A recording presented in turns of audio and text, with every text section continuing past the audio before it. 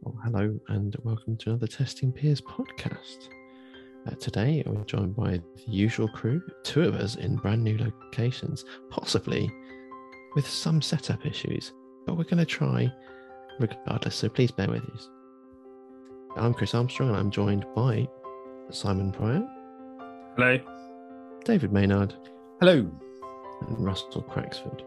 Hello.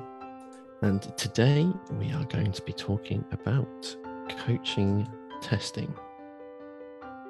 But before we do that, we want to say a special thank you to our sponsor, Safran QA.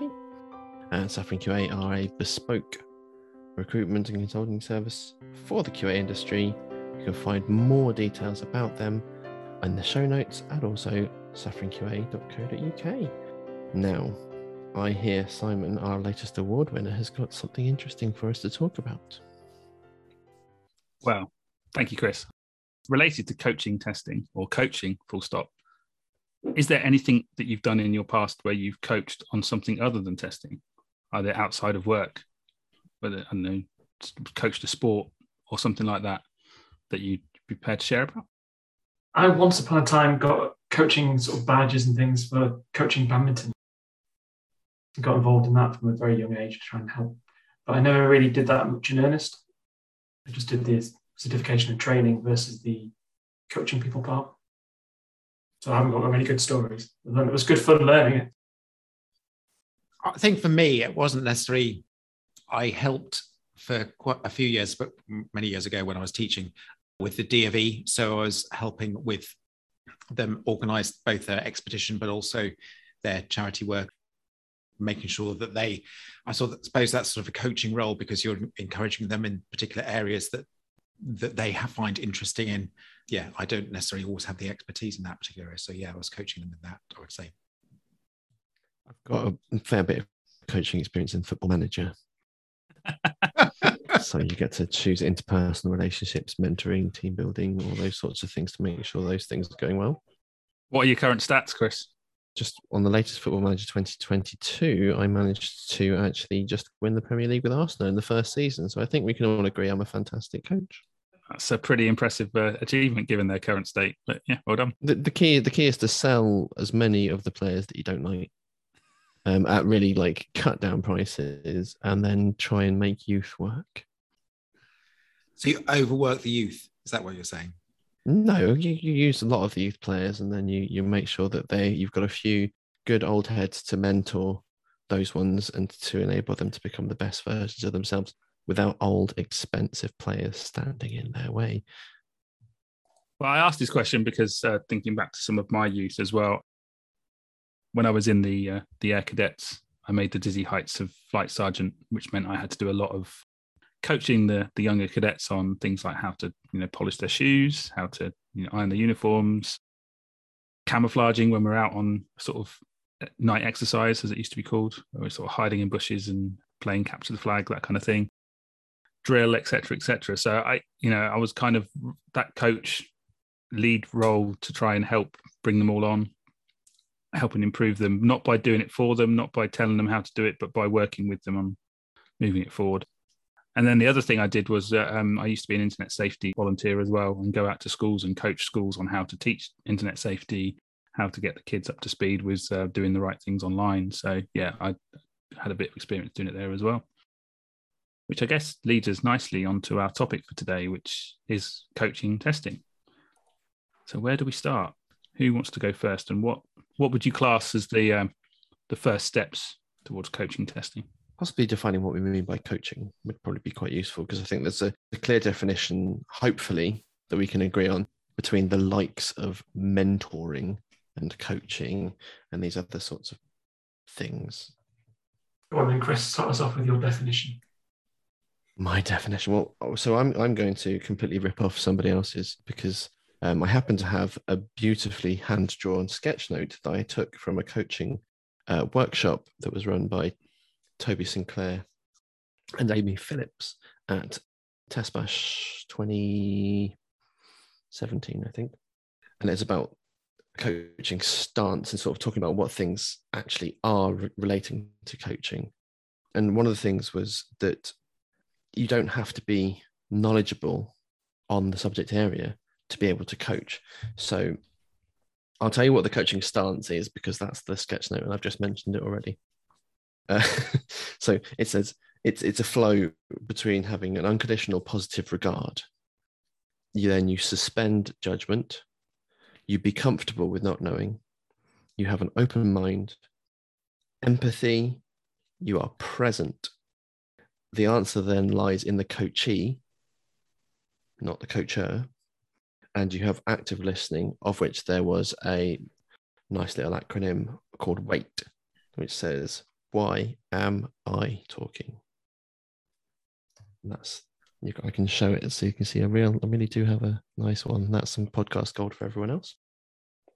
But for me, the bits that really stand out are, with regard to coaching, I'm not trying to impart my knowledge onto somebody. I'm trying to unlock the direction, the goals within the targeted coachee.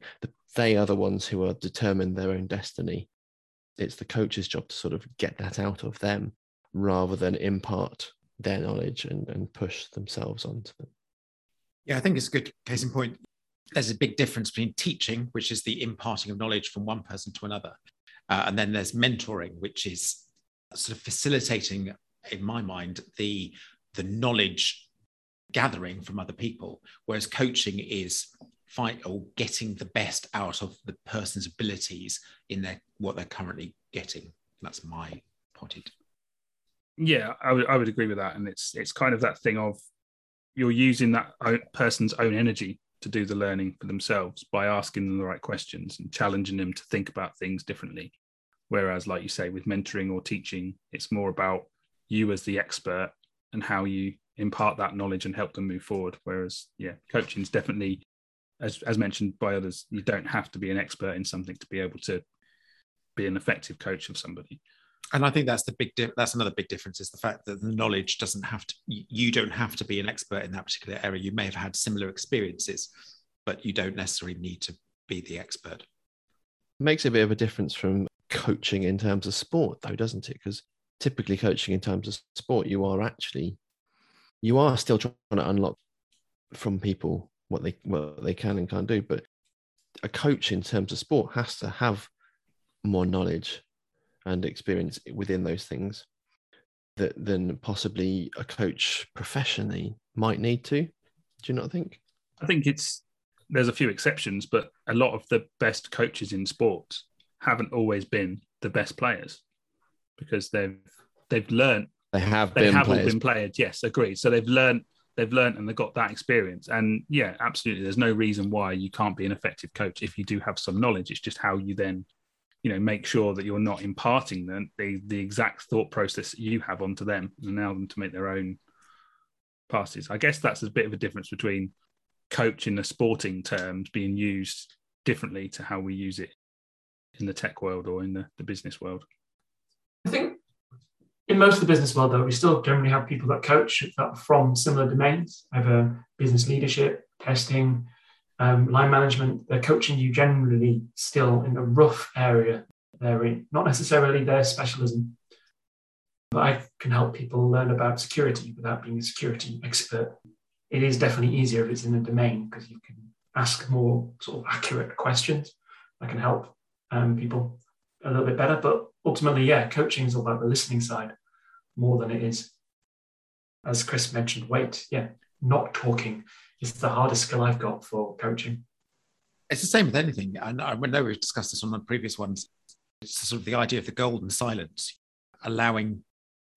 giving a suggestion and letting the person you're coaching think about that, and they then have to speak. It becomes uncomfortable silence. And I know that Chris has great difficulty in silence. And so allowing them space to think and making them uncomfortable in order to actually understand what's going through their mind, and then supporting them through that process is quite key. Yeah, and I think I've got experience recently in trying to start coaching people on testing, particularly, and it's very quickly turned into a mentoring process, because they weren't up for being coached. They needed me to provide more knowledge than I intended to. So it's a difficult one because I don't think not everyone is in a place to be coached. It's about identifying exactly what you need to do to help that person out in some ways. And that's why for me, coaching is one element of a toolkit towards helping people. It's one option. There are others out there. Coaching is good at kind of the overall things. Often it's not like if you want to learn how to, I use a football analogy, go around a player or do a trick, then you're doing teaching and those sorts of things. If you're doing coaching, it's more about game awareness, those sort of tactical things, your mentality, your kind of the way of approaching things. And I guess it goes down with testing. Your hands on how do you tackle a problem? How do you tackle a problem? You can coach someone a bit more on the exact details of what to do, to how to test a queuing system. You can coach them how to go and find the information. But if they need to actually know what to do, you've got to decide, is it coaching they need, mentorship or teaching? And you've got to pick the right one for the right thing. And I certainly lean towards coaching more often for the people, teamwork, collaborative stuff that I do for particular stills. But there is times when it is for both, because there's some people that are more proactive and some people that are more reactive. And again, as you said, it's about picking the right option for the right people at the right time. Yeah, and as managers, we do go between each of those particular roles. And, so it's difficult sometimes to highlight longer term time when I've actually done coaching, because it sort of flips depending on where they are, where they are in their particular professional journey. Times they might need mentoring, they might need teaching, and then they might need coaching once they've got that information as to how they use those skills in a particular area and how to move forward or sort of impart that knowledge with other people, and share that knowledge and use it on actual projects. So we do cover the whole gambit of all three of those as part of our role. So it's difficult sometimes to pigeonhole from one to another. And it's hard to move ourselves away from possibly feeling like we're the ones responsible for being the coach or the mentor or the teacher, because actually very often we aren't the ones who are best qualified for those roles. And sometimes we have to try and find the right people who can do those parts and signpost those things. And I think that's a good point, actually, with a good coach is to being able to delegate the proper skills or everything else so that the person that is being coached gets the best out of the sessions or the time that they have available in order to do that. And like Chris said, so that the best person can give them or coach them in that particular area, because we're not necessarily, and that's part of the coaching skill again, is recognizing our limitations, our own limitations, and getting the best support that they can do from other people. Yeah, and I think that's a key thing as well, is with knowing your limitations, it's also seeing it as a learning opportunity for yourself to learn with the person you're coaching as well. So trying to encourage them, because it's also something that you can help them with by learning it alongside them, letting them lead the way. You coach them in a way that you're challenging them to find stuff out, to learn the things, and then them helping you by feeding it back to you, and you're all learning together, to enable you to then be able to go on to the next stage of coaching where you're listening to what they've learned and then trying to push them on to the next bit. Do any of us have any examples of where we've actually been able to coach people on testing or that process that we're willing to share? Any success stories? I've got a failure. Go ahead. Why not? So I'd come into a leadership role with some people that were quite settled in their positions but didn't really know how to move on to the next level. And so it was quite easy to sort of just sit back and just sort of, they'd come to me if they had something they wanted to talk about, and it was really nice and easy. I didn't have to do much work, and I thought this management life's quite easy, really. This, I don't know why anyone thinks it's difficult. But then we had a new starter, and I told them that they were really enabled and empowered to do all these things, and they actually very much struggled to come forward when things were difficult. And as a leader, finding myself in a position where one of the people reporting to me didn't feel they could share that they were struggling with things, didn't know what to do, didn't know how to do things, because maybe I told them that, you can do things how you want. We'll be open communication, and you run it how you want to. That was too much for them. And I had misread the situation, because historically all the other people, it was really easy to work with on those parts. And so the challenge for me there was, I had been complacent. I hadn't identified the individual's needs. I had just almost copy and pasted in my brain, this is an approach that works, so obviously it's going to work with everybody. And it was only thanks to somebody outside of our relationship commenting on these things that I really came to know. So I was failing at observing these things as well. And I felt terrible that I hadn't done a good job at just helping these people, even to speak, to have that open relationship, because it's the relationship is very important, whether or not you're the coach or the lead, or their lead, or working directly with them. Because if we can't be honest, we can't achieve a successful coaching relationship. Because if they won't share what they need to do, or what they can or can't do, how can I help you? And if I'm not accessible enough as a leader that they can share those things with me, then I've failed. I think that highlights the point that there has to be a mutual respect between both the coach and the person being coached. And that has to build over time. So if you do have new starters, you can't assume immediately that if they encounter difficulties that they're going to be able to approach you, because it's new for them as well. We might know more about a new starter because we know their skills, we know what they're capable of. But if we then say, run with it, do whatever you want, in the context of our work environment, it's brand new to them, and they don't know us, and they don't know what the limitations are.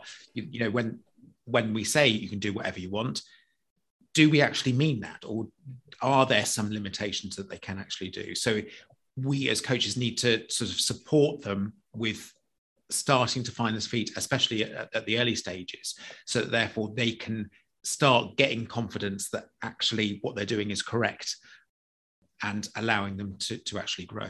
Yeah, I think you're right. And I think that's where coaching almost comes, it's more possible once you've built that first relationship, built the rapport, built that understanding, got the transparency in place between you and the potential coachee, before you then move into a coaching position, really. Because there is fundamentals that need to be in place for. And I've done similar, Chris, with the example you mentioned, where you've got a way that's worked with others that you think, it worked brilliantly, it's bound to work. And then you set someone else up and they just don't quite get it in the same way, or they've not quite reacted to something that you've done in the same way. Others may have been more proactive.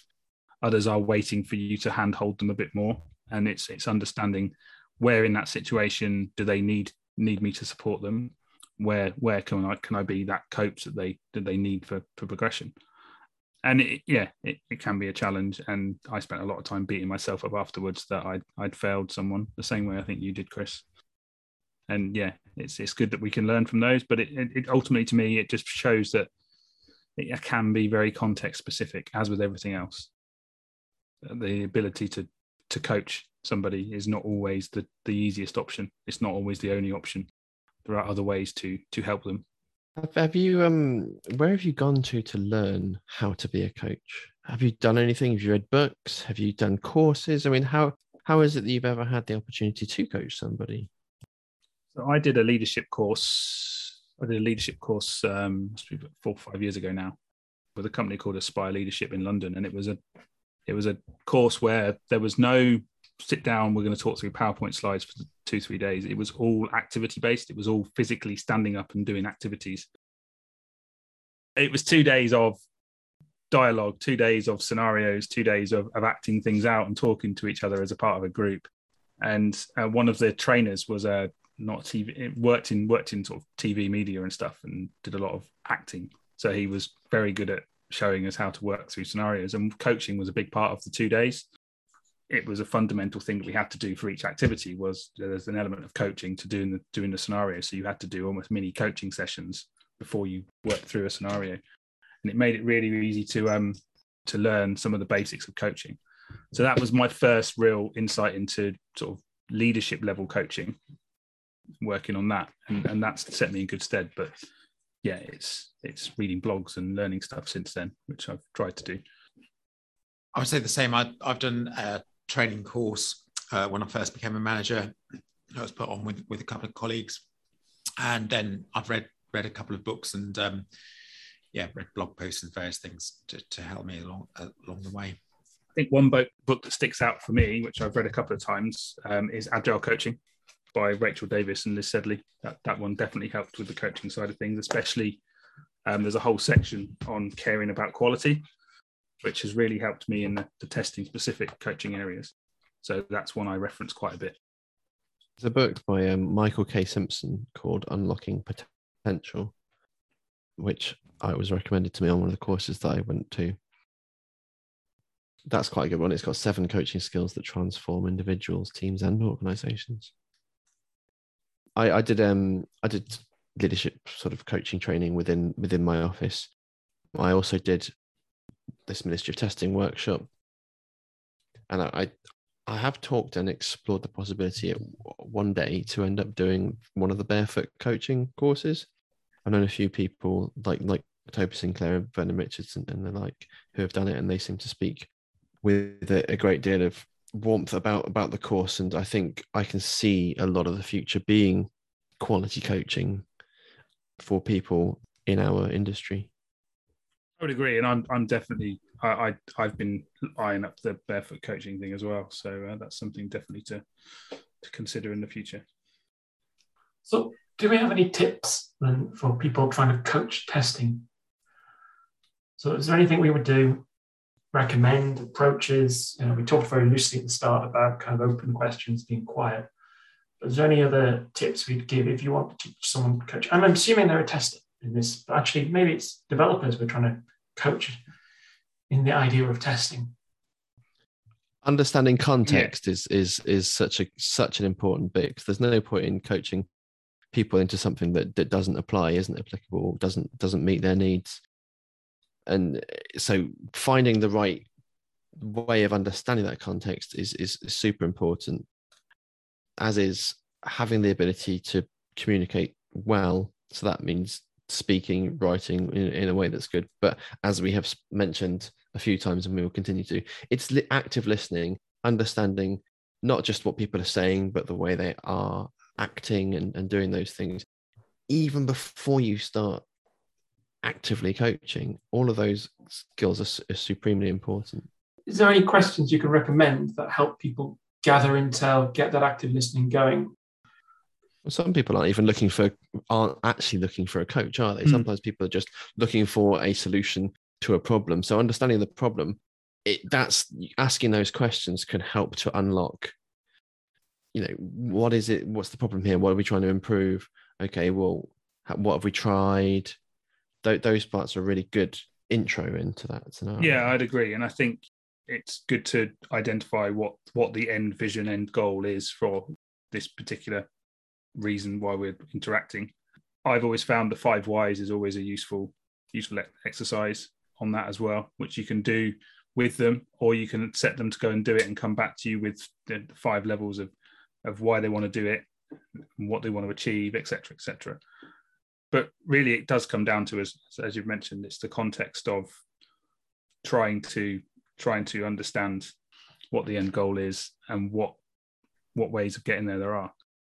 From a testing perspective, it's always key. One tip I would say, and I think we mentioned this already, is I try really hard not to impart the way I would do the testing, because sometimes that can send people down the wrong path. If they don't understand things in the way that you understand them, then sending them off to do the way that you would do it, ultimately end up in problems. I've had issues in the past where I've tried to suggest particular metrics that I've used and I understand it, but others don't. And it sometimes gets messy by doing it that way.